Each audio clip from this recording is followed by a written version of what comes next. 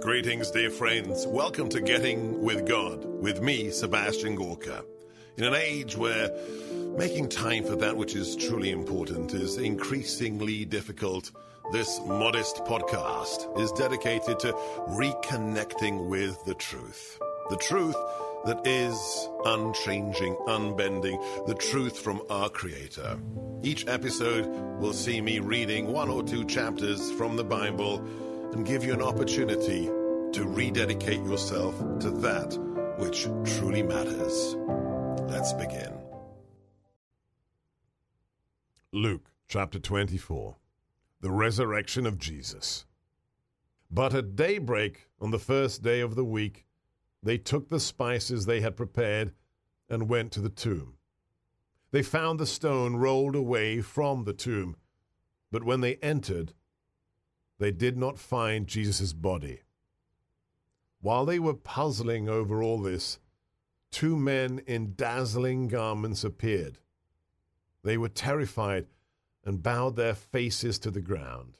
They said to them, "Why do you seek the living among the dead? He is not here, but he has been raised.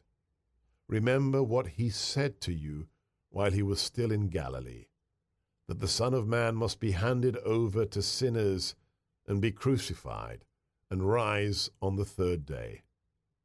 And they remembered his words. Then they returned from the tomb and announced all these things to the 11 and to all the others. The women were Mary Magdalene, Joanna, and Mary the mother of James. The others who accompanied them also told this to the apostles. But their story seemed like nonsense, and they did not believe. But Peter got up and ran to the tomb, bent down, and saw the burial cloths alone. Then he went home amazed at what had happened. Now that very day, two of them were going to a village 7 miles from Jerusalem called Emmaus, and they were conversing about all the things that had happened. And while they were conversing and debating, Jesus himself drew near and walked with them, but their eyes were prevented from recognizing him. He asked them, "What are you discussing as you walk along?" They stopped, looking downcast. One of them, named Cleopas, said to Jesus in reply, "Are you the only visitor to Jerusalem who does not know of the things that have taken place there in these days?" And he replied to them, "What sort of things?" They said to Jesus, "The things that happened to Jesus the Nazarene, who was a prophet, mighty in deed and word before God and all the people. How our chief priests and rulers both handed him over to a sentence of death and crucified him. But we were hoping that he would be the one to redeem Israel. And besides all that, it is now the third day since this all took place. Some women from our group, however, have astounded us.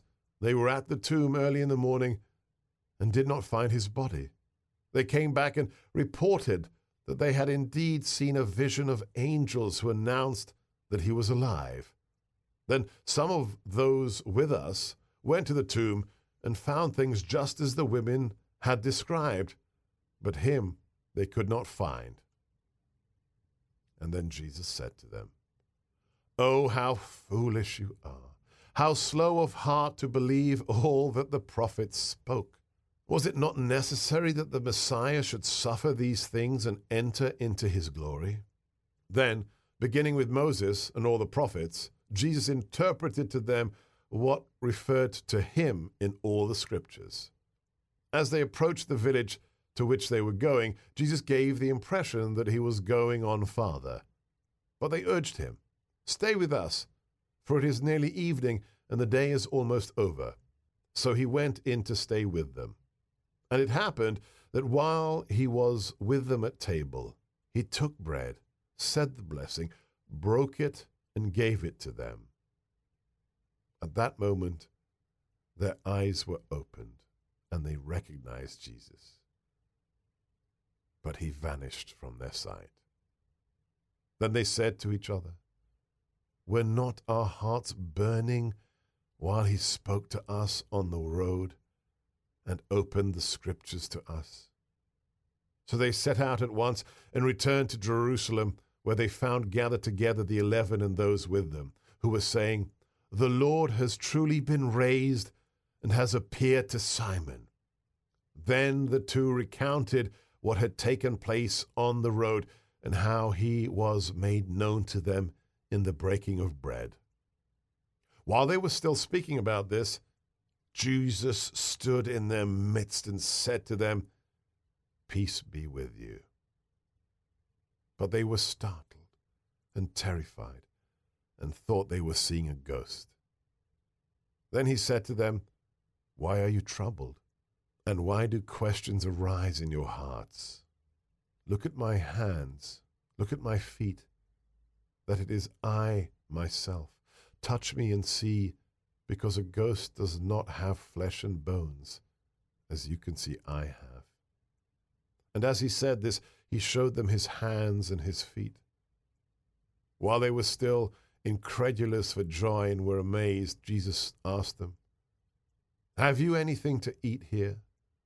They gave him a piece of baked fish.